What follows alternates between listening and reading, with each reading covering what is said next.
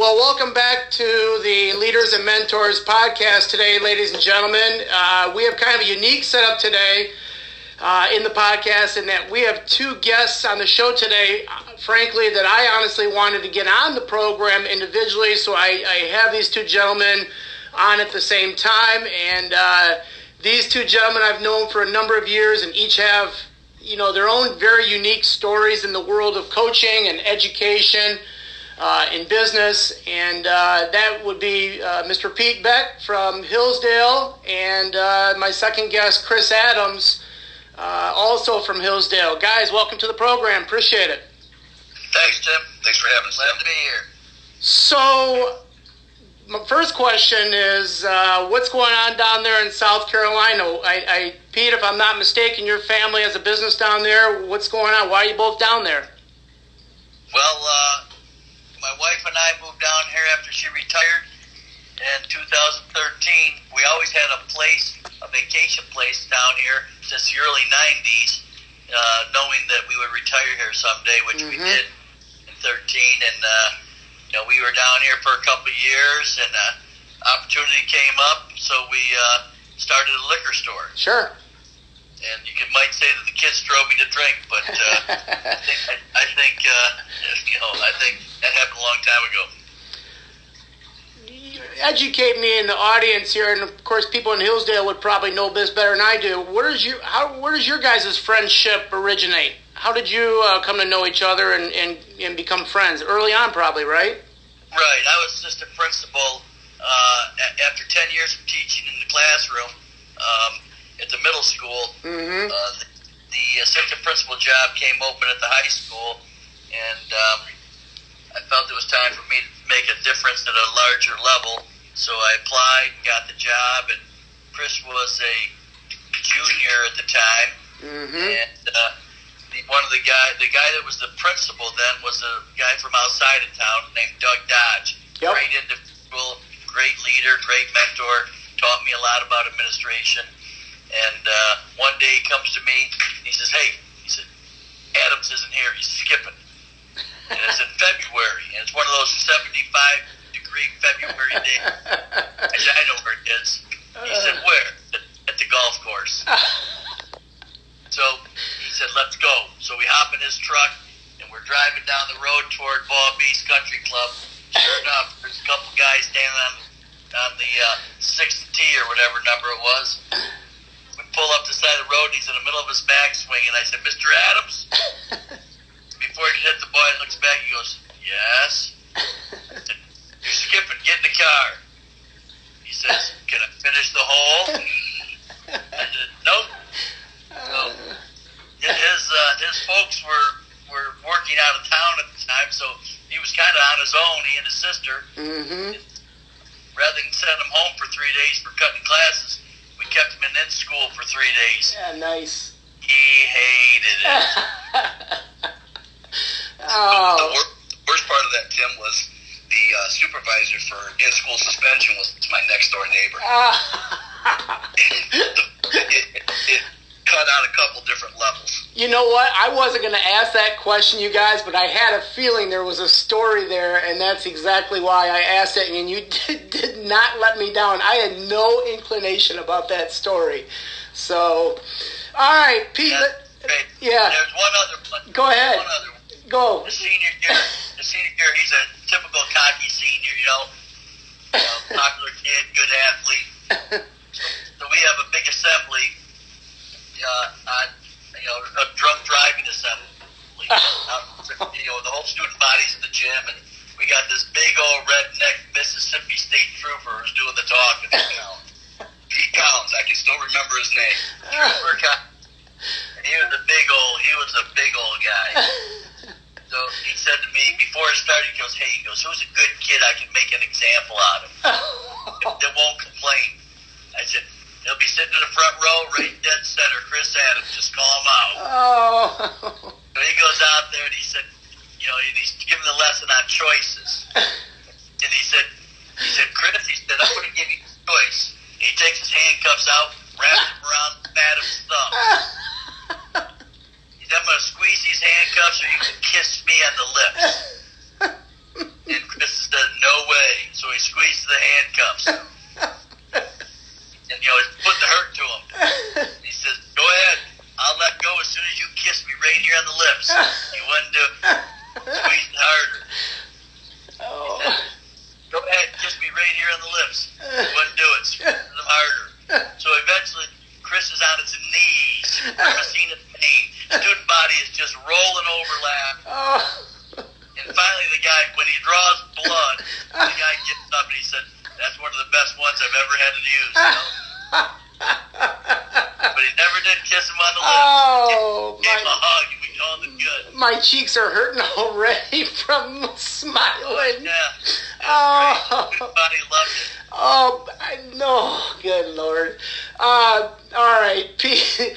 Boy, it's going to be a tough act to follow here. Pete, let's get right at it. I got some pretty straightforward questions here. Let's talk a little bit about, we got an idea of what you're doing now, but talk to me about, we got into a little bit here, good segue. What are some of the roles you held in education over the last 35, 40 years? Well, I was in the classroom, mostly the gym for 14 years. Okay. At not only the middle school level, but the elementary level. Yep. Did a little bit of health work at the high school, but not much. Okay. And then was administrator for 2 years, assistant principal, and then principal for 10 years. Mm-hmm. And then 1999, my father passed away. Right. And he had never had an opportunity to retire much. Mm-hmm. So I just said, shoot, I'm not going to be married to a job anymore. Yep. I'm going to get out of administration, and wrote up a money-saving plan for the district.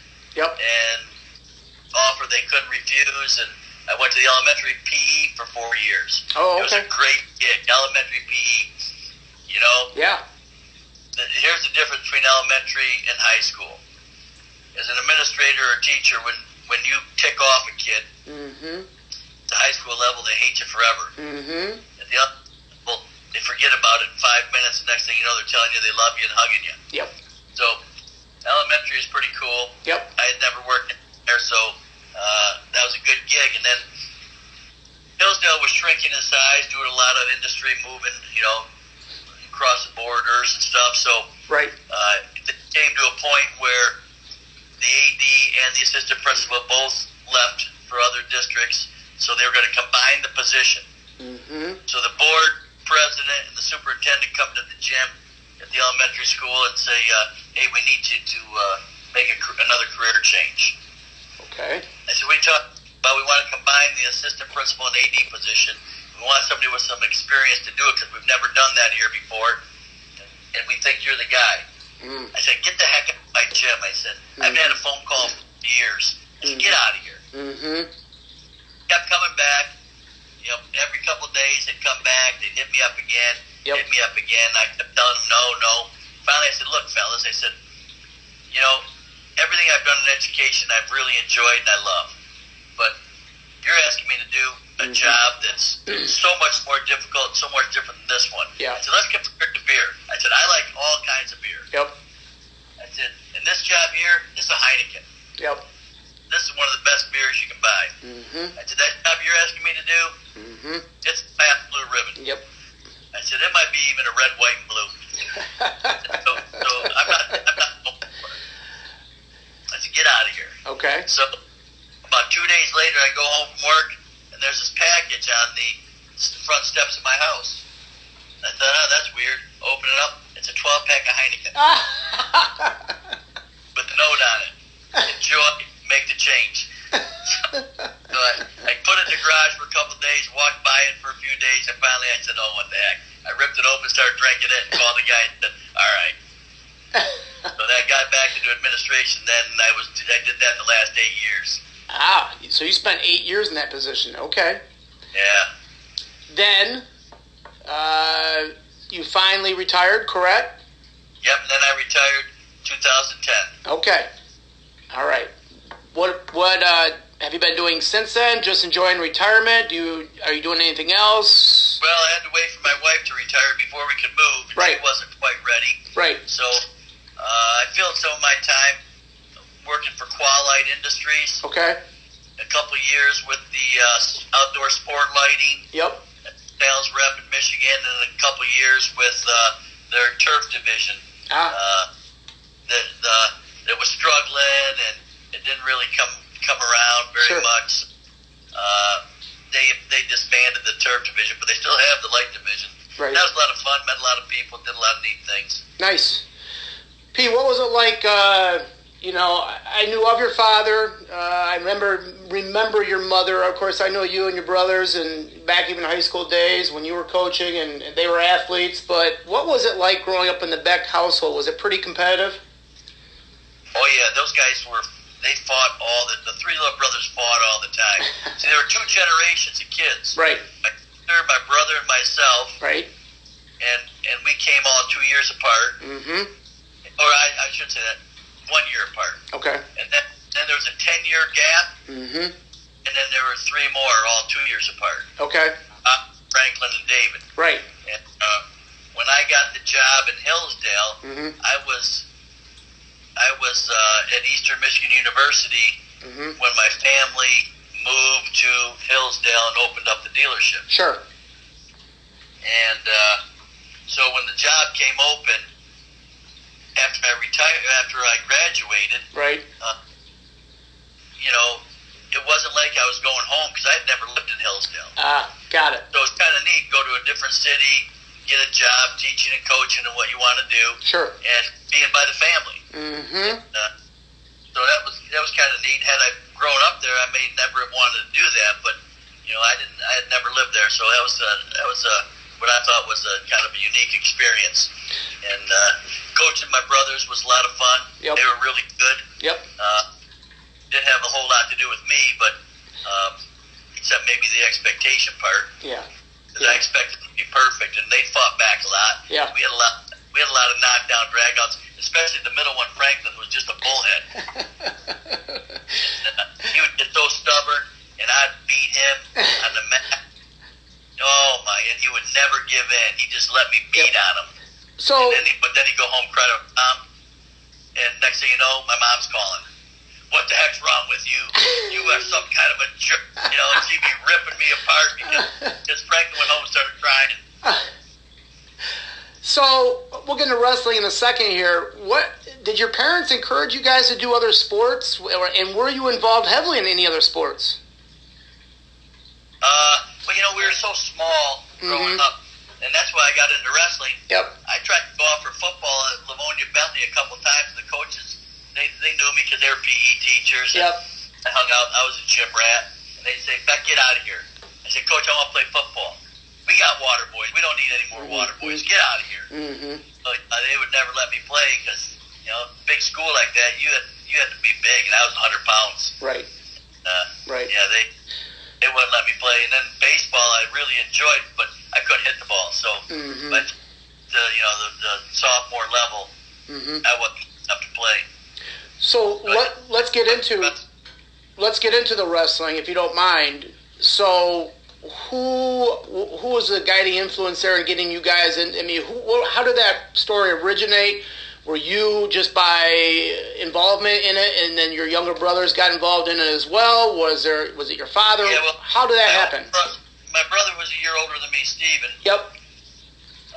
He went out for wrestling, before I did at the high school level, being a year older. Yeah. And the two of us would go up to Schoolcraft College and work out yep. with all sorts of area high school kids. Sure. So you got to know other high school kids, and that was kind of like the gathering spot for local high schools. Mm-hmm. Schoolcraft College had a nice wrestling room, nice program, mm-hmm. and people would go up there who were wrestling freestyle at the time, right, or training for the high school seasons. And there was an old guy named Bill Riddle that used to go up there and work out. Okay. He was a tiler, so he's always working with the tile. And he was just a tough old bird. And he'd come in there, and his hands were like, mm-hmm. like sandpaper, mm-hmm. and he had that dust on his hair, and mm-hmm. he just tore up for being an old man. Mm-hmm. And one day he said to us, he said, "Hey, you got any other Becks in your family?" And my brother said, "Yeah, we got 3 little brothers." He said, "How old are they?" And at that time, they were like, sure, 8, 6, and 4. Right. And he said, well, there's a great club in Hazel Park, Michigan. And he goes, my kids are involved in it, and we go over there every Tuesday and Thursday. He said, I'll pick you and your brother up, just the older one for now. So Robert, I had to work that night. So Robert and Steven went with Bill Riddle to this club called United Oaks. Okay. Big wrestling club in Hazel Park, which was a hotbed of wrestling at the time. And then the next time he said, Robert came on and said, they want the other guys to come too. So my dad went and took all 3 of them. Right. And, you know, they were competing with these guys, have been wrestling all their life and tearing them up. And next thing you know, they got my dad and the 3 boys hooked into it. And, yeah, my dad would run tournaments for him. And my mom was a pairer. You know, she would work in the pairing room. He got certified through USA Wrestling to become a master pairer. And, you know, one year it was when the Olympics were in Montreal in '76. Yep. They asked her if she wanted to go to the Olympics and pair there. Oh, wow. She goes, I want to go to Montreal. I'm not going up there. So she said, no, I have no interest in that, you know. Yeah. She had an opportunity to pair the Olympics, would have been huge, but very nice. So that wasn't for her. So the whole family was involved in it. Talk a little bit about your dad and the family business. Now, your dad, from everything I can remember, being a high school athlete, and correct me if I'm wrong, was pretty quiet and reserved, at least at the wrestling matches that I noticed, and I still remember that, whether it be at Lakeview or wherever we were, Harper Creek, wherever we were at for tournaments, I would watch, and you know, he always came across to me as a pretty reserved kind of guy. Was that usually the case? Did he, tell me, bottom line is, what kind of influence was he on you, Pete? Well, he was a great role model, and he wasn't an athlete growing up. Okay. He was a cheerleader in high school. You know, back in the day, a lot of guys cheerleaders. He was a cheerleader. Sure. And that's as close as he ever got to athletics. Okay. And then he went to Michigan State for 3 years because he lived in Buffalo, New York at the time. All right. But he and his sister both went to Michigan State, and then he ended up getting his degree from, I think, some college in Buffalo. But he went to state for 3 years. All right. And, he followed their sports programs, football and basketball and stuff. But he was a sports enthusiast, but he wasn't an athlete. Okay. So he never pushed us a whole lot, but he was so supportive and. And he was there for you all the time. Sure. If you need something, he'd help you out with it. But then when the little guys got involved in wrestling, he really got into it. Yeah. And, he didn't do any coaching or anything like that. He was just a proud dad. Yep. And supportive. And you're right, he was really reserved and quiet. Yeah. He didn't, he never would, comment one way or another about how you did. He just always had his arm around you and said, no matter what, you always did okay. Was that really the demeanor he held also in business as well? Was he just a thinker, kind of reserved, and or was he very fiery and passionate behind the scenes, even in business? What was his? He always kept his cool. He was a calm guy. I remember he was 48 years old, and GM is telling him, because he worked for Chevrolet Motor Division in Detroit. Right. And, the top execs are telling him, Frank, you're the wrong age, sex, and color to go anywhere. You're going to get forced into an early retirement, early 50s. And so if you want to do something different, now's the time.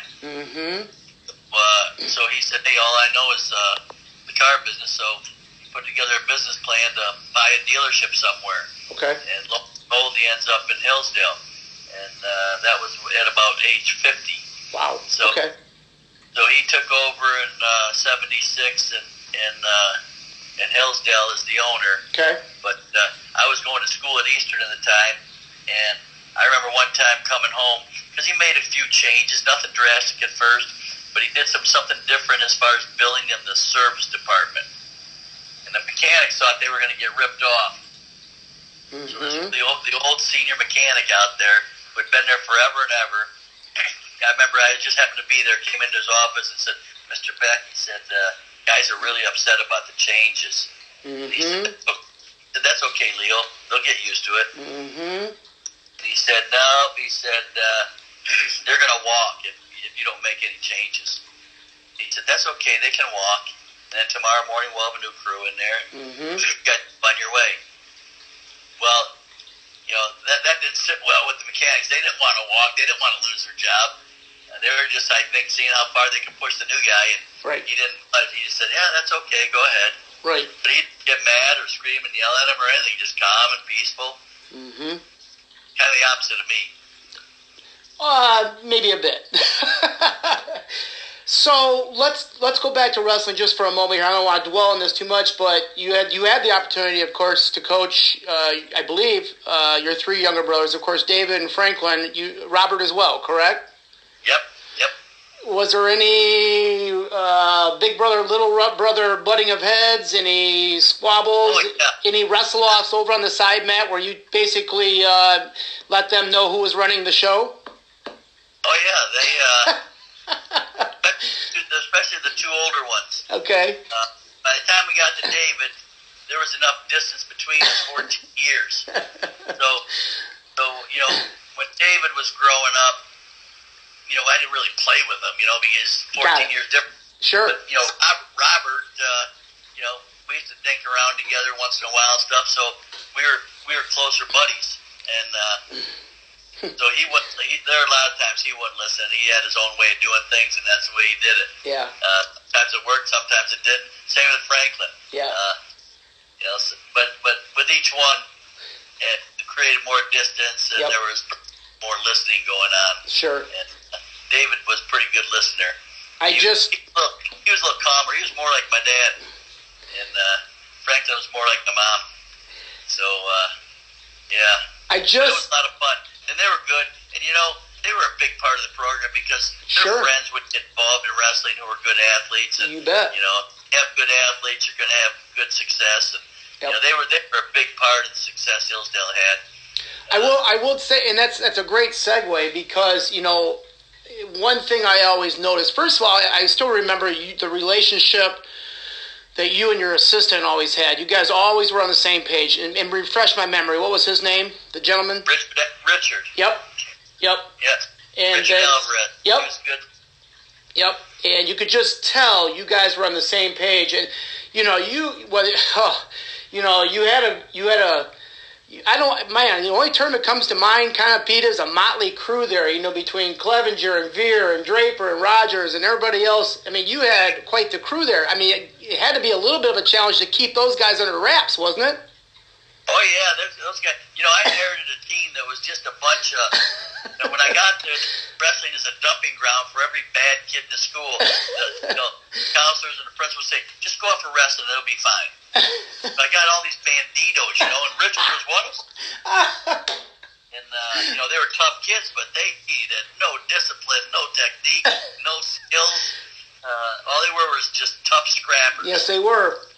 So we kind of molded them a little bit, and then Robert got involved his freshman year, and more and more kids came out than Franklin, and so things were going well. Yep. But I think the best thing that ever happened was in 1987, 88, yep. all the Becks were graduated, and no Becks on the team, and everybody said, well, the Becks are gone, you guys are going to stink. Well, we won the league that year. Yeah. And that was a big feather in the kids' caps that were on the team. Yeah.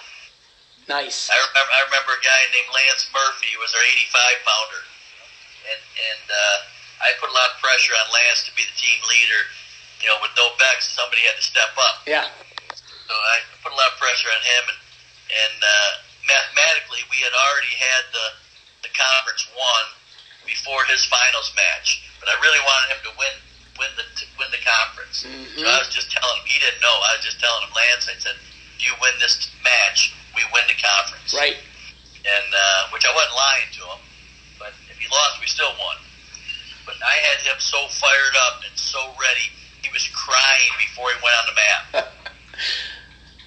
And he did a great job, dominated the kid from Lakeview, and we got the stuff done. But yeah, he was all fired up.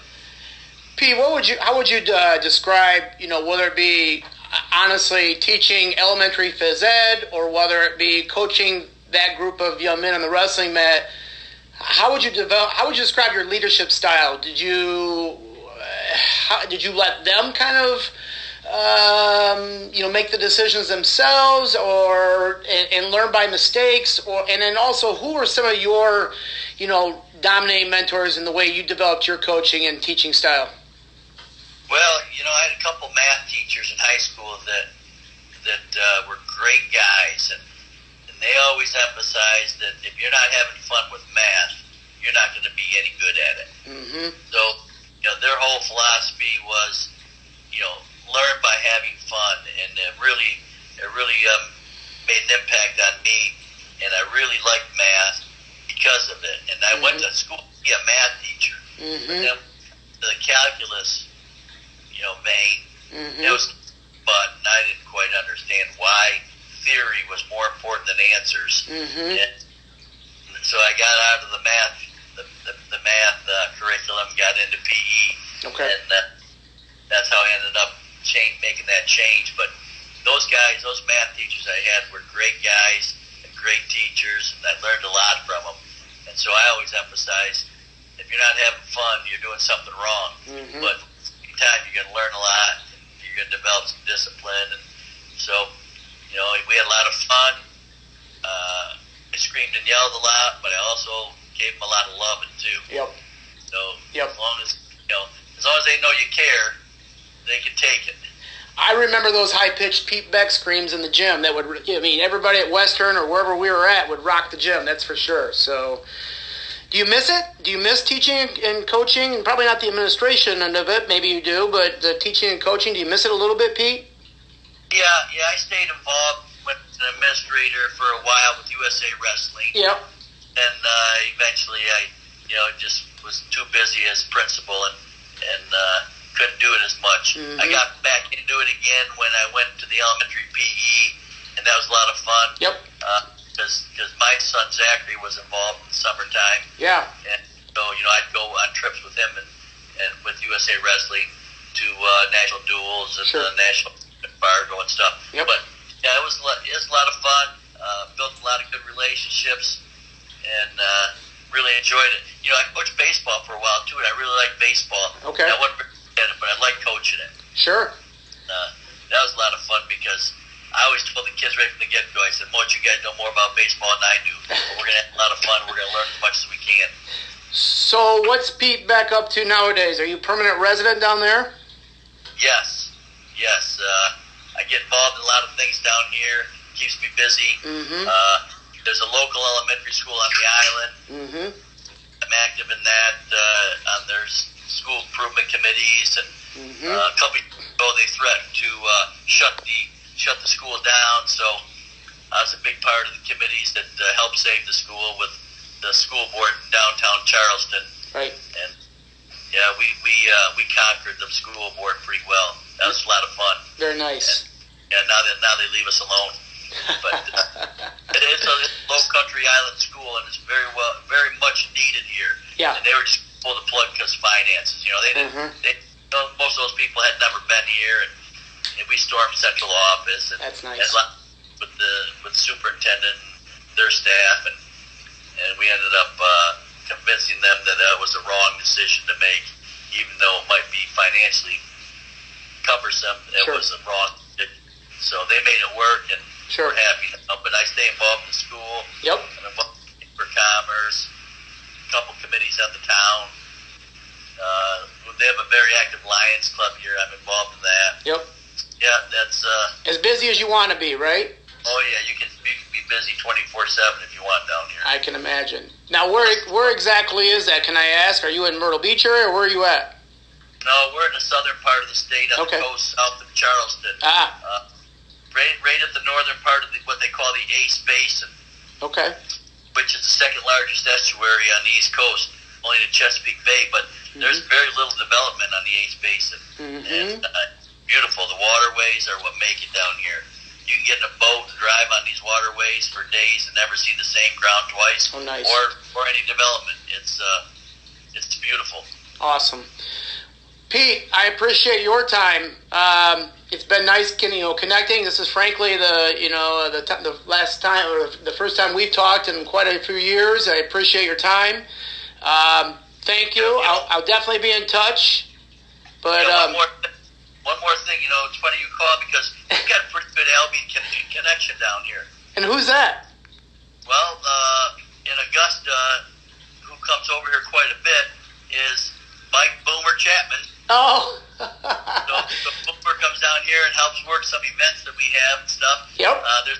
There's a couple big events with the Open Land Trust, which conserves a lot of the land around here. Yep. And protects it. And when we have big events, my son Zachary will call Boomer and say, "Boomer, come on over and help us that bar or something."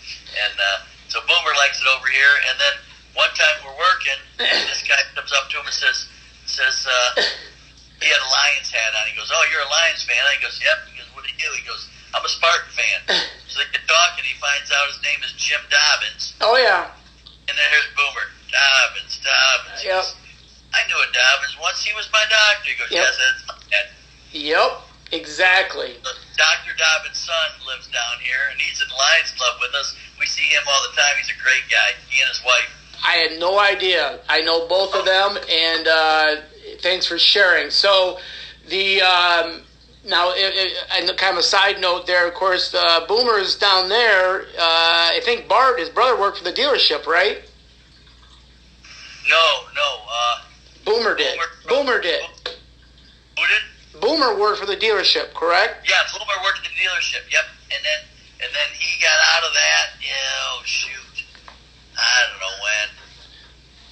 Maybe 2005 or 6. Okay. He went down to Florida with an old buddy of his, and then I think he went to Central with. Okay. Then he got him into the logistics operation of the company, and so he runs a logistics office for Landstar Trucking. But wow.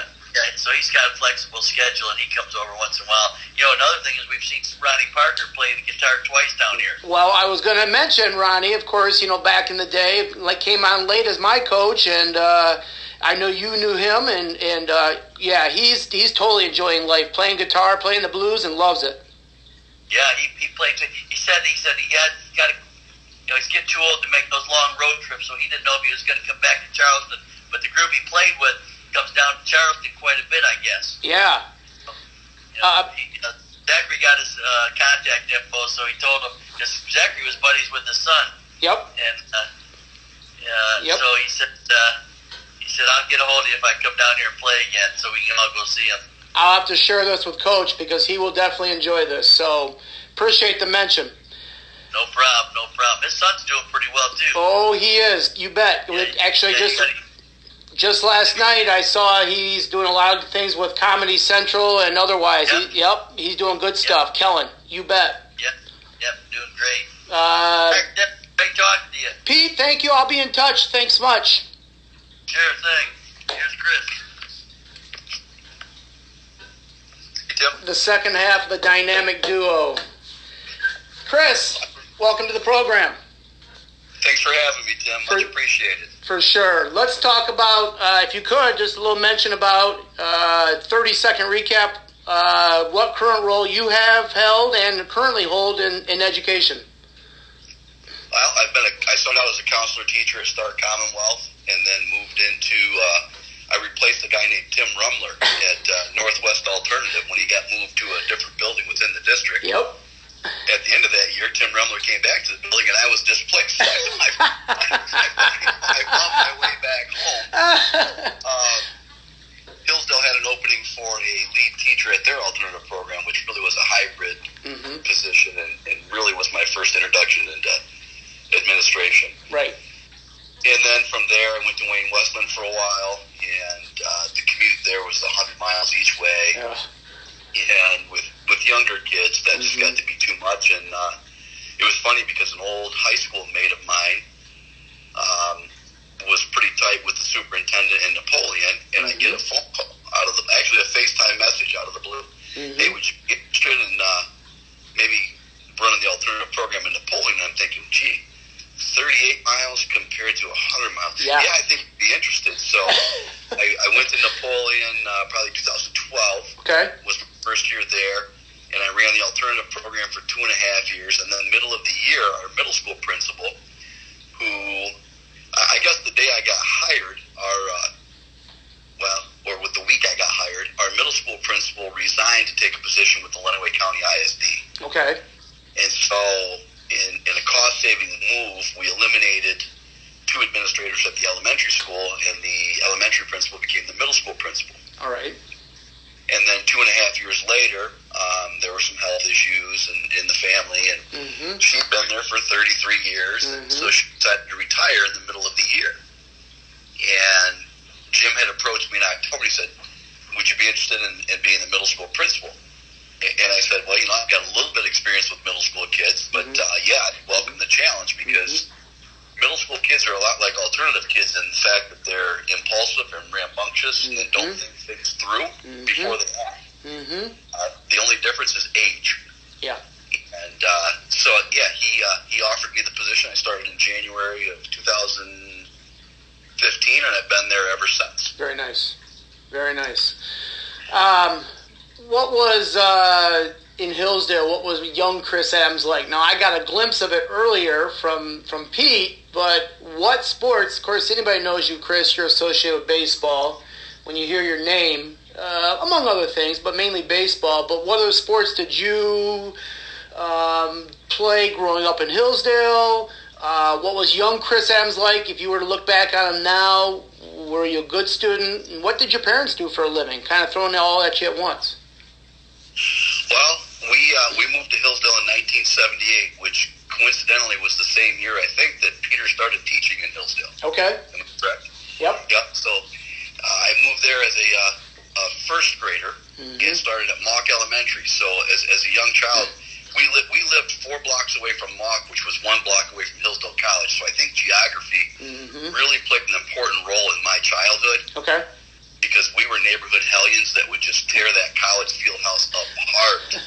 We were up there all the time. It was kind of like our own personal playground, and we had an indoor playground because of they had the arena, and then they had the rubber all-purpose gymnasium that we just kind of ran wild in. We played basketball. We played hide and seek. We lifted weights. We had the run of the place.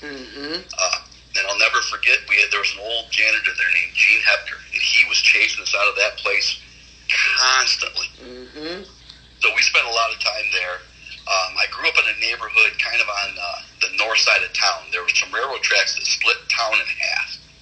And we always kind of were associated with the north side slums. Okay. There was a couple streets kind of near where I lived, about a block and a half away, that were kind of run down, some of the more run down streets in town. So we kind of got the moniker as Northsiders, which really meant that you were tough because you had to survive. So a lot of those hoodlums that Petey had wrestling for him were Northsiders. Okay. They weren't really refined, but they really didn't have anything else, so they gravitated towards somebody who would show them attention that was positive. All right. And so a lot of those guys grew up in my neighborhood. And I can tell you, the first day of school, I'm walking home, and I got beat up by about 5 of those hoodlums.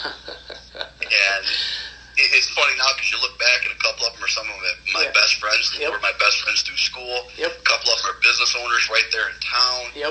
It's just amazing how, from early beginnings, that we can change and become people that we never thought we could be. Sure. So growing up, we played anything and everything. Whatever season it was, we played it. If it was fall, we played football. If it was winter, we snuck into the field house and played basketball. If it was, anytime from the time the snow melted until the snow fell, we were playing baseball or wiffle ball. Sure. And the street that I lived on had a vacant lot right across the street that we affectionately called the park. Okay. And back in the day, you just get on the phone and you start calling some guys and say, hey, we're going to meet at the park at 10 a.m. So all summer long, as soon as school was out, we would meet at the park, and we'd play for about 4 or 5 hours, and then we'd go home, get something to eat, we'd come back, play for 4 or 5 hours more. And the rule of thumb was, your butt better be on your front porch when the street lights came on. Because if mom or pop had to holler for you, then there was probably a broom or something else coming along with it. And Hillsdale at that time was was a real safe community. Sure. And we ran all over that neighborhood. And like I said, the college was a phenomenal resource for us as young kids because there was the Arboretum that we could play hide and seek and just do stupid stuff in. Yep. The field house, they had a hill on the backside that ran from the top of the field or the bottom of the field house to the base of the baseball field, and they called it Victory Hill because the football guys would run that every fall. Sure. And that was a phenomenal sledding hill in the winter. So we would go from school in first, second, third grade right over to the sledding hill, sled for an hour and a half, and we just had to beat the parents home at work. Yep. From work. Yep. So that was always a good time. But it's funny because my first interaction with a future Beck probably occurred when I was in first or second grade when Peter's future wife was our specialist teacher. And she would come in, we called her Miss K because we couldn't pronounce Cajarvitz. And so she was our art teacher. So once a week she would pop in and do an art lesson. So it's just kind of funny how the families have been intertwined for 41 years. One of my siblings, one of my younger siblings, had Linda as a teacher in first grade. Both of my youngest two kids had Linda as a first grade teacher, Josh and Kylie. Wow. Now she's 20 and he's 16. So we go back a long, long, long way. And we moved to Hillsdale initially from a small community in Calhoun County, Concha. I'm sure you're somewhat familiar with it. Sure. My mom went to school there. My dad went to school in Bronson. And my dad took a job as a tool and die maker at Allied Products in Hillsdale. Oh, okay. And so when we moved there in 78, I couldn't believe the culture shock that I underwent. And it's funny because people would say, what do you mean? Well, you go from 700 people to 8,000 people, and that's an exponential jump in what you're into as a kid. For sure. And so there was a lot of paranoia. I remember the first Halloween that we lived in Hillsdale, we could trick-or-treat in Hillsdale because my mom didn't know anybody. So we had to go back to Teconcha to trick-or-treat. So that's one of the earliest memories. But as a young kid, like I said, we were what you would call mischievous kids. We weren't bad kids, but we kind of found our way into mischief every once in a while. The neighbors weren't afraid to get on us and yell at us and shoo us away when we were doing things that we probably shouldn't do. But we were curious kids. At least that's what we called it. We were just curious. Yeah. Was Chris Adams a good student?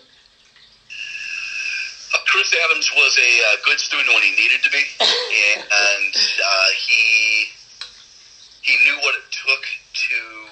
If it was something that I was interested in, and I think this really shaped me later as an educator. Yeah. If it was something that I found interesting, I was much more engaged, and I tended to get better grades. Sure. If it was something that I really didn't make a connection with, and had to put more effort into it, I really didn't. I did not excel in those particular subjects. Got it. Some of my favorites, obviously, were social studies, which I later taught, and science, specifically life science, which I really enjoyed, just because you have examples of it everywhere. Right. So things that you interact with every day tend to be things that you hold an interest for. How many siblings do you have, Chris? I have a younger sister who's 2 years younger and a younger brother who's 6 years younger. Ah, okay. My sister and I both graduated from Hillsdale. My dad took a job in Royal Oak. Okay. With my brother, I think it was the middle of my brother's freshman year. So he attended Hillsdale for about a semester. All right. And then he ended up at Madison Heights Lamphere where he graduated from. Okay. All right. So, Chris, let's kind of get into this. Anybody, knows you, as we mentioned earlier, knows your love for the game of baseball. How did this love of baseball get cultivated? Talk about your early years as a player, in and around Hillsdale, and what influences helped you develop this love for the game. It's kind of funny because when I was we were still living in Teconcha, and my dad's mom and his youngest brother, who was only 7 years older than me, so he was 12 and I was 5, and he was a player, and so he would want to practice all the time. Okay. He thought he was going to be the next pitcher. So at 5 years old, we would prop up a piece of plywood behind me, and I would have to try to catch him with no mask, and a 12-year-old throwing at a 5-year-old. So you learn real quick that if you get the glove on the ball, you don't take bruises to the chest or the knees. So I learned how to catch a baseball real early. I bet. And it was trial by fire. And every time, we still kind of laugh about it when I see him. His life hasn't turned out real well, but we still kind of laugh about it because every time that stinking baseball hit the board, I'd run a lap around the house. So, it's kind of one of those things where negative reinforcement, you learn how to get good at something real quick. Right. And then I would say when we moved to Hillsdale, there was another kid who I graduated with. He's my best friend, been my best friend since 1978. That scrap I was telling you about, he pulled me out of it. Okay. On the first day of school. All right. And we've been buddies ever since. Well, he was an athlete. And so we always pushed one another. And I can remember many days, just the two of us throwing a baseball, the old Wayne's World skit where they're playing street hockey. Yep. Well, we just threw a waterlogged baseball back and forth as far as we could in the middle of the street until there was a car. They'd be like, game off. Yeah. Walk to the easement. Okay, game on. Yep. And at that age, 6, 7, 8, we were probably chasing the ball more than we were catching because we were just trying to throw it. Well, in our eyes, it was 200 feet when really it was probably about 70 feet we were throwing this. So I always had somebody in the neighborhood that pushed me athletically, and we fought like brothers. Anytime there was a competitive situation, we'd meet at that park and play wiffle ball, and if somebody got to the point where they were getting their ass beat, well, by God, there was a fight. Somebody did get their ass beat. So it was just it was great then, and today, we'd probably have others issues. We got to have a sit down. We've got to have a mediation, but that's how kids settled things back then. Sure. And I kind of go back, it wasn't the 50s like the setting of the Sandlot, but if we could get 8 or 9 guys, then we would go up to Mock where they had a dirt playground and we could actually play on the big field. Right. The park across the street was really, like I said, a vacant lot that was probably 60 by 90 and 60 feet to left field, and then there was a hedgerow. Well, when we were kids, that hedgerow was probably about 4 feet tall. Yep. We were still playing wiffle ball when we were, in high school.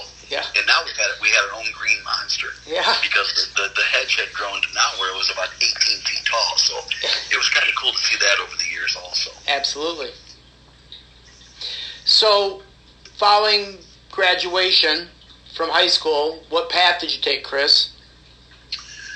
I went to Grand Rapids Community College right out of high school. I thought I was going to be a big baseball player. Okay.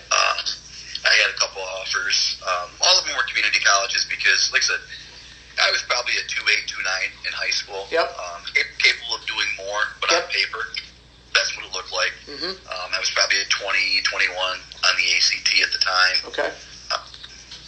And so I went to Grand Rapids on the recommendation of a local coach in the area who had some ties there, Randy Spangler. Sure. And Spangler had seen me play for a few years in high school. My high school coach, or at least I had a different coach all 4 years, but the coach I had my junior year played baseball at Eastern Michigan, so he knew, and he knew Spangler from reading. So he was also, Ray Beckman was also a good person that kind of pushed me to get out of the area. So as a catcher, they always keep you around until the spring trip, and then they kind of give you the news that you're gonna have to wait till next year to play. Right. So at that point I was like, this is 2.5 hours away from home. Sure. I can find something closer. So I transferred to Kellogg Community College and played for Russ Bortel. Yep. And Russ, I found out later, I didn't really know it at the time, but Russ was a Jonesville high school grad. So he was a local kid. Didn't really realize it at the time, and then years later, came to realize that Russ was a Jonesville grad because I had actually kind of dealt with his parents on a car when I was working at Frank Beck Chevrolet. Yep. Between my first stint in college and my second stint in college. Sure. And Russ was a big influence, as was Ray, and a lot of the other coaches, baseball-wise, that I had. You always pick up something from each guy that touches your experiences, and those guys were all crucial. And I learned a lot from the guy in Grand Rapids, Doug Wabeck, who was a coach in USA Baseball. Russ has been in USA Baseball. Ray still gives back to the game to this day. He'll restring any glove for any kid and does it free of charge. And so, there's just great guys that are baseball guys still in the area. Sure. So then from there, it was a poor college. years at Kellogg, and I had a couple opportunities to maybe go on and play someplace at a Division III school. Yeah. But I landed a summer job in the Battle Creek area, and I was making pretty decent money, and that just seemed much more appealing than going to class and going through the grind. And so I went into the workforce for a couple of years, and then ended up moving back to Hillsdale. Went to work in a factory,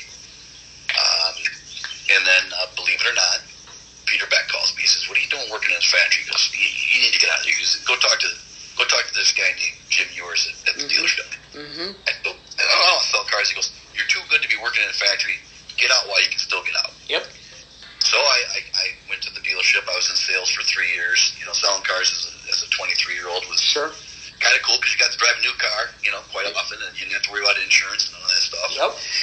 You learned a lot about how to communicate with people, how to build a relationship with somebody very quickly, and also how to read nonverbal cues. That's right. And I think that experience has been one of the best that I can kind of fall back on as an educator. Yeah. And because communication and building a relationship are two keys to being an effective educator, no matter what level you're teaching or what type of students that you're teaching.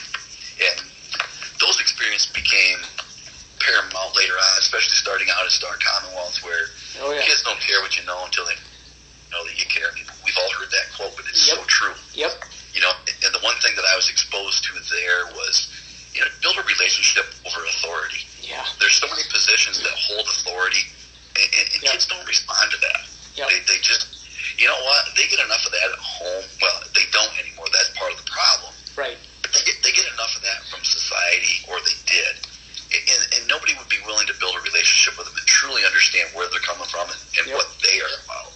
Yep. So I look back on that experience, and from there I went into industrial sales, and then the recreation director position opened up in the city of Hillsdale. Yep. That would kind of get me back to some athletic roots. Well, the year before that position opened up, actually when I was working at the factory, I'd applied for the JV baseball job.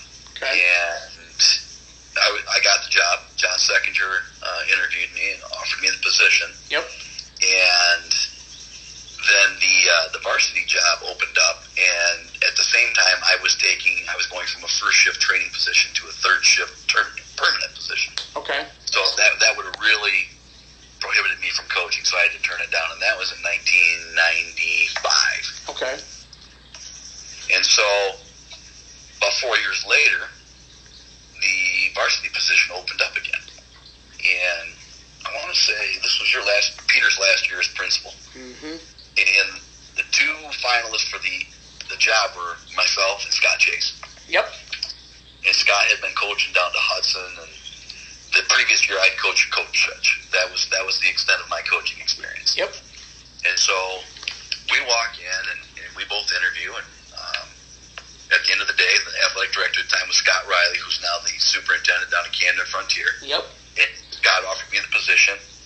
Well, with a caveat, he said, if I don't offer you the varsity position, would you be willing to coach JV baseball? And I said, yeah. I want to coach. Period. Sure. I just wanted to coach. And I think Scott's answer was that, I'm really only interested in the varsity job because I could be a varsity coach down here at Hudson. Mm-hmm. So I was offered the job, and Scott became the varsity baseball coach in Hudson. Yeah. So we competed against each other for a couple of years, and then Scott came over to Hillsdale in 2004. In 2002, after a couple of years of struggling, we took a team that was, the year before I got there, they had won 3 games. Yep. My first year, we won 7. My second year, we won 9. My third year, it was 2002, and we were playing in districts over to Addison. Yep. And we were playing Napoleon in the final. And funny how this works out, because over the next couple of years, we had pretty good success against Napoleon in the postseason. Mm-hmm. And it's a tie game, and Johnny Smith hits a grand slam in the top of the 7th to put us up 7-3, and we end up winning the game 7-3. Mm-hmm. So it was the first district championship since 1994. Mm-hmm. Everybody was on cloud 9. The next year we get bumped up to Division II. We don't do much. Well, then 2004 rolls around. We're at Hanover. we're playing Napoleon in the final, and we win again. And that was the first year that Scott had come over. Right. And then the following year, Nick Lopresto came into the program. And Nick was also a former Hillsdale Hornet. Sure. So we had three guys that were baseball alumni running the program. Right. And the biggest thing that I realized from the time that I started until 2005 was I tried to do everything myself because we couldn't get any interest. Well, then you've got to get other people involved if you want to run a quality program. You bet. And you've got to get that feedback and that input. And so within that process, as I started figuring those things out, I also went back to school to finish up my teaching certification. Okay. And so I went back, got the teaching certification. Yep. Then landed the job at Star Commonwealth, and kind of the progression just took off from there. I think where we really turned the corner was probably 05-06. Okay. I had two of the best teams that I've ever had. These were kids that were just baseball kids, and we had a freshman team when they were freshmen. Yep. And they would have graduated in 06. Mm-hmm. So we had 18 kids in one class that played baseball. Okay. And we'd never had a freshman program in Hillsdale. So we created a freshman program for 1 year just so all these kids could play. Mm-hmm. So in 06, I think we've got the best chance. We play some teams from around the state. We played East Grand Rapids. We played Grand Rapids Catholic Central, and Sparta all on the same day. Wow. And we're a small Division III school, and these guys are 1 and 2 schools that are highly ranked in the state. And we went there and we competed. We actually beat Sparta, which was kind of the coup de grace. If you're playing good baseball on Saturday, it's awesome. If you're not, it's a long, long day. Sure. Well, we ended up getting beat by Jonesville in the district semifinal at Napoleon in 06. Okay. And I'm thinking, wow, that was the best team that I ever had. So we go back to the drawing board in 07, and we've got minimal pitching. We really don't know what we've got. We got a couple sophomores up. Mm-hmm. I think we had 3 sophomores up. We've got some juniors that were okay the previous year. Mm-hmm. And we got a smattering of seniors that, okay. Well, then we get a transfer. We get a transfer from Penfield, whose dad lives in Hillsdale. Mom lived in Battle Creek, and he was coming to live with his dad. And so we sized this kid up, and, Hillsdale has a great run in the fall. They make it to the state semifinals in football with a lot of the same kids that were my baseball kids. Yep. We shared a lot of the same athletes, actually, between Lemron and Felix and myself, and Kirby with the wrestling. We didn't have a lot of wrestlers that played baseball, but we shared a lot of the same athletes amongst the 3 sports. Sure. So we roll on to springtime, and I remember talking to Mike Blanchard, who was a good player as a junior. He was kind of our senior captain, kind of a quiet, unassuming guy at the time. And I remember telling him at the beginning of the season that, hey, don't be surprised if we're not very good. I mean, actually, don't be surprised if we suck. And so we go through the regular season, and we play some tough non-conference competition. And I got 2 seniors that are kind of my league pitchers. We finished 3rd in the league. And I've got the sophomore and the senior transfer, who are the guys that are going against the Harper Creeks, the Lumen Christies, the Marshalls, some of these other schools that are a little bit bigger, better programs. And, we're competing, and we're losing some of those games, but they're 2-1, 4-3, 4-2, those type of things. Sure. So we roll around to the districts, and we're hosting that year. And so we play Albion on Tuesday. Yep. And we beat them 10-0. Sure. And then we play Hanover Horton in the first game on Saturday, and we beat them 10-0. And then we play Jonesville in the final, and we beat them 17-0. Wow. So our kids are rolling. I'm thinking, well, maybe all that competition had paid off. Yep. And so we get into, so now, we're going to the regional. It's at Onstead. And I don't think Hillsdale has ever won a regional game. And we're playing who did we play first? We played Napoleon, believe it or not. And we're up 9-8 or 9-4 going into the bottom of the 7th. They score 4 runs in the bottom of the 7th to make it 9-8, but we hold on and we win. And then we beat Creek for the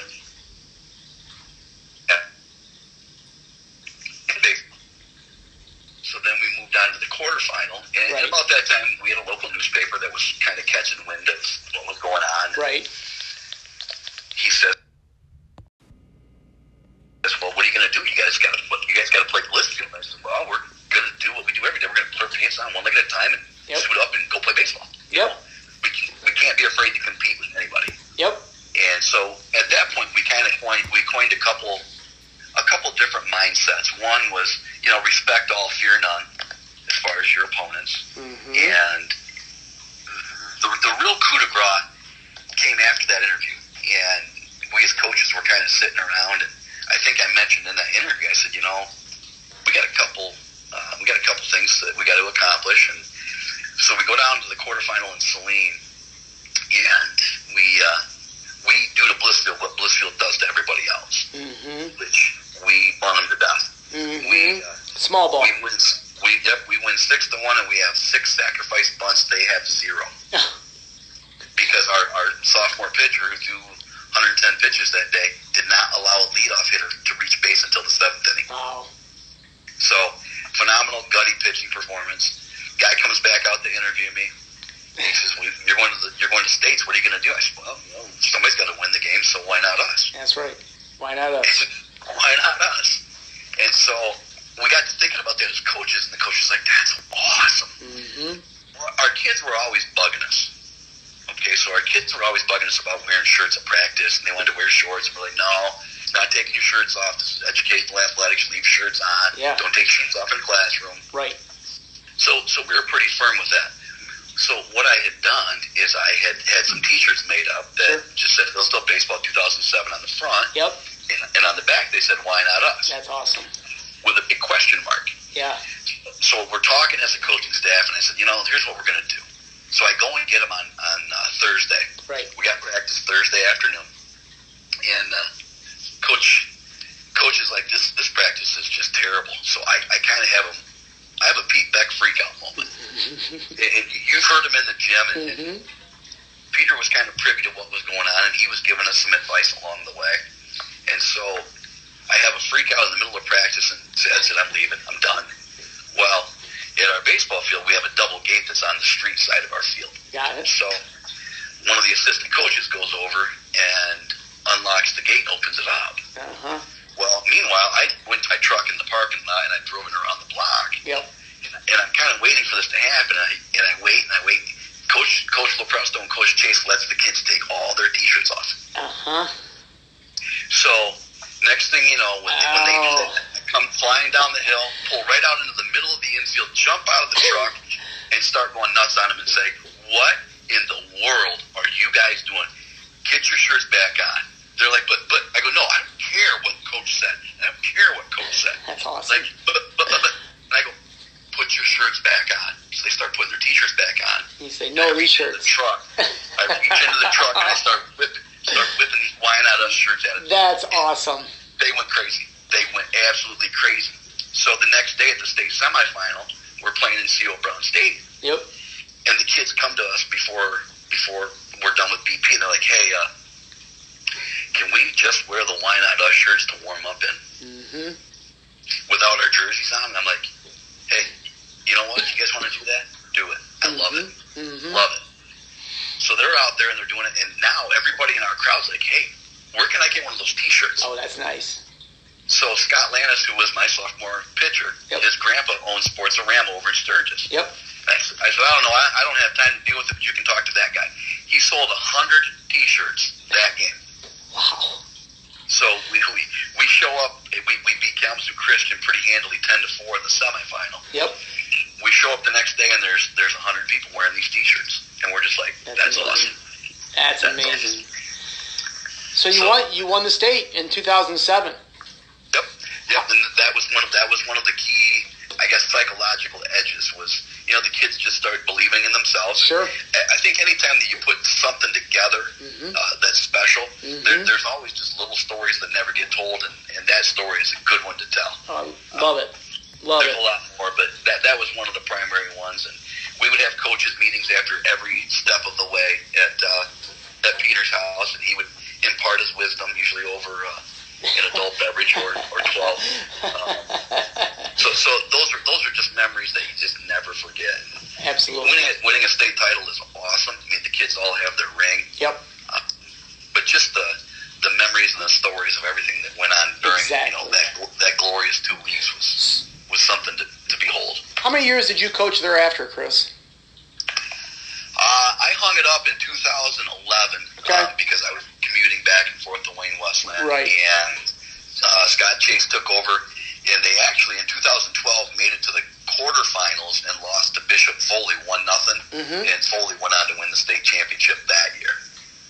So we, as a collective between Scott, Nick, and I think we had 5 league championships, 6 district titles in the 12 years that I coached there. Well, I'll tell you. Yeah. It really kind of turned things around for us. Look at what Scott's doing now. The 3 of you as a high school staff, that's pretty impressive. Well, and we also had some other guys that helped out, too. I mean, we had a guy, Gary Ketro, who was probably in his early 60s, that was helping out, played at Albion College back in the day. Mike Wisely, who was a Brighton guy but worked at Hillsdale College. He played in the Tiger organization. And then you got Scott and Nick. Sure. And then, we had some fathers of kids that would come down and just hit fungos. I mean, Craig Blanchard came down and hit countless fungos during practice. Lance Benzing, another guy, his kid had graduated. He's like, hey, what can I do to help out? So absolutely. Got people involved, and that was huge for the advancement of the program. Chris, besides baseball, a lot of people, of course, know you through your officiating. Let's talk a little bit about that. I mean, and even got to know my father a little bit through officiating as an MIAA official, football official. Talk a little bit about how you got involved in that. If you could, just a bit about college and high school officiating, and what sports do you currently do or have done? What opportunities has that presented to you? What kind of events have you been able to access by becoming an official? And how that's, been kind of tied to your role as an educator as well? Well, I started officiating when I was in college. My roommate had done football the previous year, and he was, hey, we need a guy for our crew. Do you want to do it? I'm like, sure, why not? I played, So here I am as a 19, 20-year-old kid. Yep. Working varsity football with guys that are, a year or two younger. And we were working the west side, so we were working, some Battle Creek area schools. And I remember going down to Benton Harbor, Portage Central, Battle Creek Central. So that was quite an eye-opener for me as a 19-year-old kid. Sure. And then I took a couple years off, and then I got back into it when I was in industrial sales, and I saw one of my former youth baseball coaches. He's like, yeah, hey, we do this. And he was a long-time official, and his son graduated a year ahead of me. So we got to talk. He's like, well, we're looking kind of for a sub. I'm like, well, I'd be interested in that. Well, sub turned into full-time. So I did that for probably about 4 years, and then Hillsdale got a new superintendent in 2001, Rich Ames. Yep. And when Rich came in, one of the things that I had heard about him is that he was a Division I football official. Yep. So, we sat down and talked a couple times, and he encouraged me to do some things that I never would have known about, living in the area. So I went to a couple clinics, and Joe Cooper, who was a long time great guy, official, baseball guy. Guru. He is the guru. He is the OG of officials, for sure. Like, he's about 105. Yep. He's still around. Yep. Everybody coach. Yep. Coach. Oh, he had a few comments from myself as an official back in the day as well. Good more than bad, but yeah. So Joe knew me from running some baseball tournaments during my time as the rec director. So Joe at the time was supervisor of officials in the MIAA, and Joe brought me on staff in 2003 as a full-time member of the officiating staff. And so from 2003 to 2000, actually the next year, our crew kind of disbanded, and from that point, I became kind of an MIAA nomad. And I landed from crew to crew and worked with a lot of different guys. One of the guys that I happened to work quite a bit with was Mark Ewell, who came in to the MIAA in 2005. Yep. And so I was a deep guy, Mark was a deep guy, then Mark went to referee and got his own crew. Well, that was a crew that I worked with quite a bit. Well, then in 2007, I was selected to work the high school football finals. And at about the same time, actually, I think we're notified in early October. About a month later, I get a phone call from Bob Robotham, who was the new director of officials in the MIAA. He says, hey, how would you like to work the NCAA playoffs?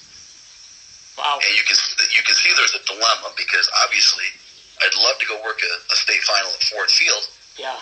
But I'd also like to go work the NCAA playoffs. Sure. So we end up going to, I made the decision that I was going to give back my state final. Yep. And work the NCAA playoffs. Mm-hmm. And so our first game is at Franklin College against North Central, and it ends up being a 43-41 game, and North Central wins on the last play of the game. Wow. And it's a goal line call. Thank God it was on the other side of the field. Oh. Because it was one that we call a whacker. Yep. Yeah.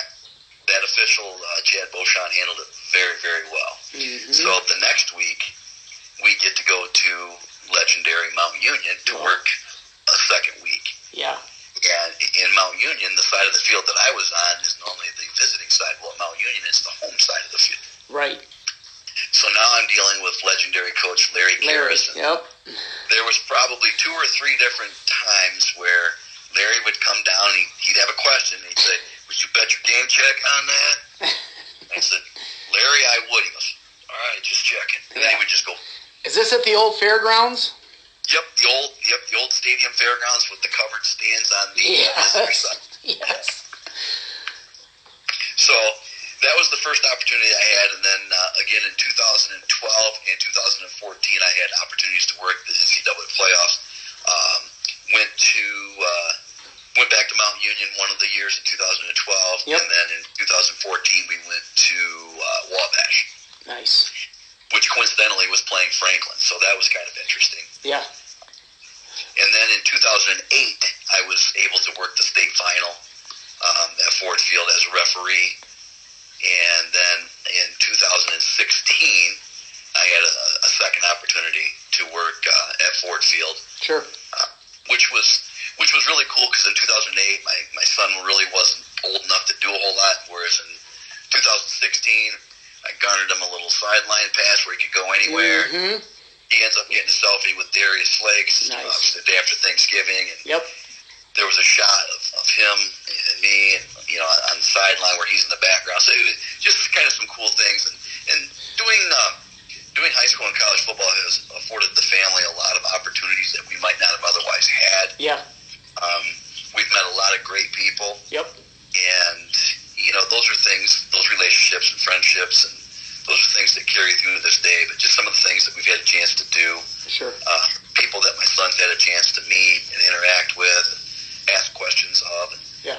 Those things have all been, we're very thankful for those opportunities. There's still a shortage of officials, correct? And now it's a great way for student athletes to get back to the game they love. Well, right now, we're making a push in our area. My son and another, Josh, my son, and his buddy Alex Darnell, we work a lot of youth basketball tournaments in the winter. Now, I'm pretty old to be working youth basketball tournaments, but it's a great way to protect those guys sure. from crazy parents that just don't get it yep. and don't understand what youth athletics are all about. Got it. And those are the people that are ruining the officiating community because young people don't want to go out there and take that kind of abuse and the verbal lashings. And my thing is this: you pay $5 to get into an event, but $5 does not give you the right to verbally assault another human being. No. And at the end of the day, I realize that you might be yelling at the uniform, but there's somebody wearing that. Absolutely. And that person doesn't just show up and work the game. Yep. That person prepares, they train, they study, they go to meetings, they spend time away from their family, all to work your kids' games, and you don't have the common decency to be civil to them. Right. That's just something that really, really irritates me as an official, and quite frankly as an administrator. Sure. Because there's many times that we have to get involved as administration to deal with issues of idiot fans that just don't get it. Yep. And I really don't think there's a better way to put it. Yep. They're just, little Johnny's not going to the NBA. Little Johnny's not going to play NFL football. Yep. It's just not going to happen. Yep. The odds are against it. Little Johnny has a better opportunity of becoming an official than a player. Disillusioned with what's going on. Yeah, and those are things. So we're trying to recruit a lot of our athletes to fill the gap because it's not just a Michigan issue. It's a nationwide issue. For sure. Where there's a shortage of officials. And until the fans get a grip on their behavior, we're facing an uphill battle recruiting new people to the application. Absolutely. Chris, last question I got for you individually is just simply this. Of course, you teacher for a number of years, now as an administrator.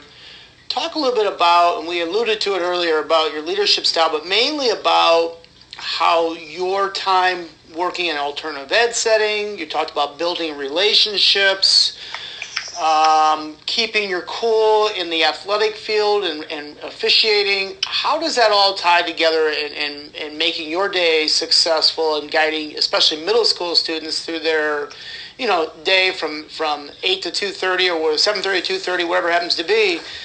How has that all helped you, especially the relationships part is what I'm looking at there?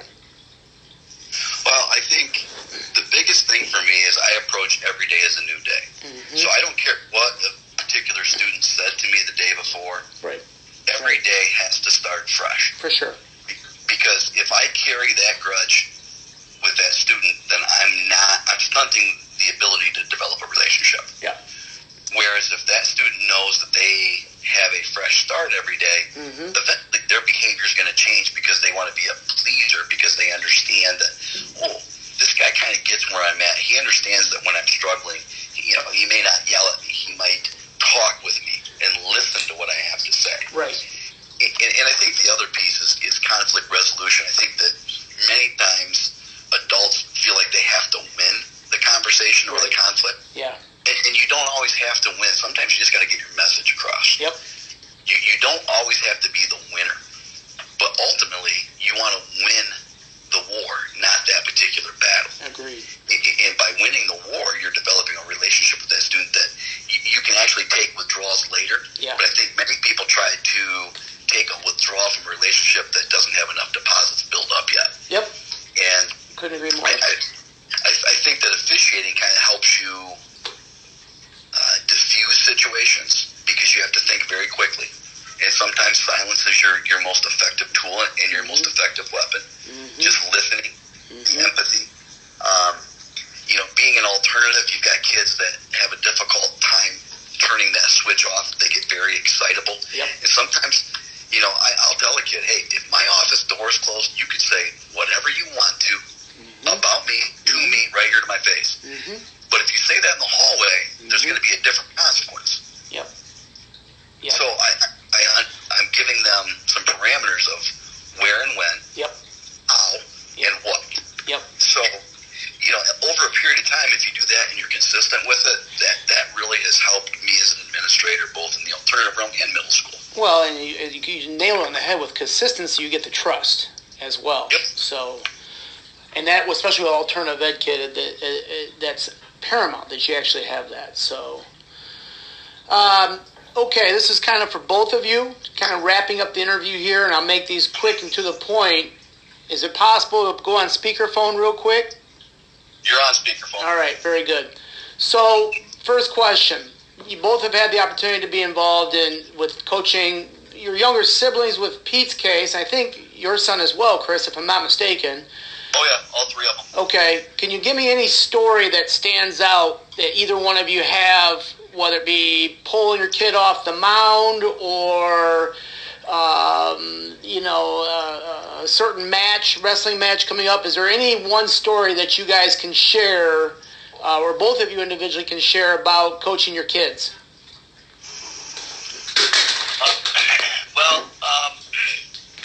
I can tell you, coaching Robert, who was the oldest of the three younger brothers, he was highly skilled, real tough kid, and in fact, he was same grade as Scott Mary, who's a legend over there in Hudson. Yep. And every year, Scooter would come up to me and say, because we knew him really well. Yep. He'd say, Coach, he goes, I'm going to beat your brother this year. And I said, Scooter, don't get your expectations too high. It won't happen. And every year, Robert would just crush him. But Robert always had a stubborn streak, and it always showed in the state finals. And in sophomore year, he got beat by just a better guy. Mm-hmm. Who was just a big kid who was really good, and he just got beat by a better guy. But his sophomore or his junior and senior year, it was just stubbornness. His junior year, he's wrestling Gary Nanyan from Jackson Northwest in the finals. Yep. He had beaten Gary 5 times that year.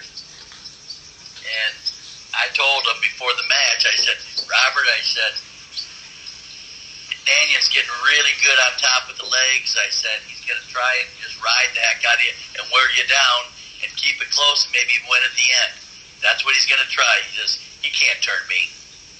Mm-hmm. I said, I didn't say he could turn you. I said, he's just going to try and wear you down, so don't stay down below on him. Mm-hmm. Get out. Mm-hmm. Wrestle at your feet. And he said, he can't turn me. So I think the first period, Robert takes him down, rides him out. Second period, Nanny gets on top, and Robert just locks in on all fours. Mm-hmm. Like begging him, go ahead and try and turn me. Well, he's not doing anything, he's just sitting there. And I'm going like, hey, you got to move. Next thing you know, he gets a stalling call. Next thing you know, he gets another stalling call. I said, you can't do that. I said, they're going to keep dinging you. Mm-hmm. He said, he won't turn me. So then, the third period, Robert's on bottom, and he gets another stalling call. Well, it's 4-2 now, or maybe 4-3. Right. And Nanya's still on top, thrashing away, not really trying to turn him because he won't be able to, but keeping the refs off his butt and on the rock. Yep. Next thing you know, boom, another stalling call, 2 points. He loses 5-4. And he comes off the mat, and I said, what were you thinking? He goes, I told you couldn't turn me. They gave him 4 minutes to try, and could have beaten him, but, he just was stubborn. He goes, he didn't care. So it was just crazy. And Nanyan's all fired up, and he could have cared less. Wasn't a state champ, he didn't care. Yeah. In his senior year, he's wrestling Paul Coates, who was a good kid out of East Rapids. So I remember him. Oh, yeah, he was tougher than heck. And he beat him 3 times that year. But every time it was a little bit closer. Wow. I said, we got to wrestle him from the mat more because we got to wear him down. He's getting really good on his feet. So keep him on the mat as long as you can. Yeah. So they're wrestling. It's 4-4. He's on top. Yeah. And with like 15 seconds to go in the match, he cuts him loose. So Coach is up 5-4 now. And so Coach runs for the last 15 seconds and wins the match 5-4. I said, what were you thinking? Why didn't you let him go? Why didn't you keep him? He goes, I didn't want to go overtime. The stubborn streak came out. Take it down the last 10 seconds or lose the match. He didn't care. Yeah. What 2 great wrestlers, high school wrestlers, Coates and Nanyan. Nanyan, of course, gone way too soon, but great wrestlers. Yes, they were. They were both good people. And then Robert goes on to Eastern his freshman year. Yep. And wins the MAC as a freshman, goes out to Nationals. He just didn't care. Yeah. He took second 3 times in a row. Yeah. So we always called him Buffalo Bob Beck because that was when the Bills were going to the Super Bowl every year losing. Yep. Oh, yeah, for sure. So we compared him to the Bills. Let's talk about recruiting just for a moment. What advice, Chris, I apologize. Let's go back to you. Do you have any favorite stories from you and your son that you can share, or anything that stands out, or any memories as far as family members? I would say, coaching, my oldest son was part of that state championship team. Yep. And I say part of it because he played in the district final, and that was the only game in the postseason that he ever played in. Okay. And he was a pitcher. Mm-hmm. But he was a prime example of why that team was successful, because in practice, he knew what his role was. Mm-hmm. And one of the things that we had to do in the postseason was, because you never know what kind of pitching you're going to see, is you have to speed bats up. Right. So we had our guys that were not going to be pitching, throwing as hard as they could from 30 feet during BP, and that was his role. Mm-hmm. And they just knew they were kind of along for the ride, but they knew that they had done their job preparing the starting 9 to compete against anybody in the state. Right. So I'm very proud of how he handled that situation. Sure. And when you're the coach's kid and you're not a stud, you have to earn every start second guessing, and then they say, well, he's only playing because he's the coach's kid. And so when we got to that situation for him as a junior, that was a tough spot for him, and we handled it the best we could. And then as a senior, he got some spot pitching time and did very well on his own accord, and was able to earn some more innings based on his performance. Mm-hmm. I think that state championship run and just preparing the other guys in practice prepared him mentally to accept any role that was thrown his way, and he would do whatever it took to get on the field, and he did that as a senior. So sure. I think that's probably one of the more positive stories I have. Sure. I've got some other colorful ones that may not be appropriate for the podcast, so we'll leave it at that one. I got other questions, of course, I want to ask, but I'm going to be respectful of your time. It sounds, of course, you two now have grown from kind of mentor, student, but also as longtime friends now. Let's talk about some things you admire in each other as educators, fathers, or as a coach to kind of wrap this up. Who's the calmer coach in the heat of the game? Between the two of us? Who's the calmer one? Yes, between the two of you. Oh, gotta be Chris. I used to choke the life out of those guys. Coach Adams, anything you want to add to that? I guess there's just a lot more downtime in baseball, but there were some pretty intense moments when things get ratcheted up that yep. I would channel my inner beast, I guess, and sometimes you do things because kids need to get fired up, and sure. Kids today sometimes just don't. Baseball is not a real physical sport, so sometimes you got to attack things a little bit more cerebral, and find those things that you got to find the button that motivates kids. Sometimes that's just through a few choice words or a tone. Chris, let's start with you on this next. I'll give you. Go ahead, Pete. Go ahead. I'll give you an example of Chris and his demeanor. We're in the state finals, and second baseman Barabee is, completely blotched. Two plays. One was a routine pop-up. The other was a ground ball or something. He dropped two. Yeah, dropped two of them. And everybody out there's thinking, he's choking, get him out of there. He can't handle the pressure. Get him off the field. Right. Oh, no, not Chris. He goes out there, calls timeout, goes out there, slaps in a butt, says, don't worry about Barabee. You'll have your chance to be a hero.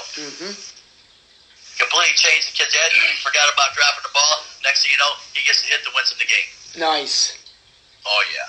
Most coaches would have pulled him out. Nice. Most fans would have expected him to be pulled out. No, he believed in him, pat him on the butt, and said, don't worry about it. It was a great call. What are some things, Chris, that you've learned from Pete, whether it be as a father, as a leader, as an educator, that maybe Pete doesn't know? I don't know. We come down here for vacation, and part of that is so I can pick his brains. Yep. We've had a lot of late evening conversations that focus on all of the above, being a good educator, being a good coach, and being a good father. I would, from a very young age, Peter always carried himself with an air of integrity that just is unmatched. Yep. And I think when you talk to people around the state, especially in wrestling circles or administrative circles, I have yet to come across somebody who has a foul word to say about Peter Beck. And if I can retire from the profession that I chose, and people feel the same way about me that people I encounter feel about Peter, then I've had a career. And I think that's, just the network that you build over time and the exposure to different people. I don't know as though he knows the level of respect that he gets from those in the profession or retired from the profession. Right. I think that's a great way to end it. Gentlemen, it's been a pleasure. I mean, just the setup here to have the three of us talking and you guys bouncing ideas off from each other and you knowing each other pretty much inside and out and your stories. You didn't let me down. I don't think you'll let the audience down. Appreciate so much the opportunity. Enjoy the rest of your time down there, Chris, and hope to connect soon. And maybe we can meet at a local establishment and chit-chat soon. That'd be great. Sounds like a Awesome, plan. Tim. Awesome. Pete? I'll tell the Albion boys down here you said hello. I would appreciate that. Thank you so much for the opportunity. I got to tell you guys, growing up, a lot of us Albion boys made, we'd come down in the van load down there. We'd go to the rink, and Ernie would give us a hard time. And, of course, Scott was there working the door, and Sammy's Pizza afterwards. So we have that kind of Albion-Hillsdale connection anyways. And I think both of you, and I've shared that with Chris and Pete, you kind of inherently knew that over the years that we would come down there. But, great memories down there. It's a great little town. Yep, we had a lot of good times. Good memories. Thank you both. Appreciate it. All right. And we'll talk soon, guys. Thank you. Thanks, Matt. Bye-bye.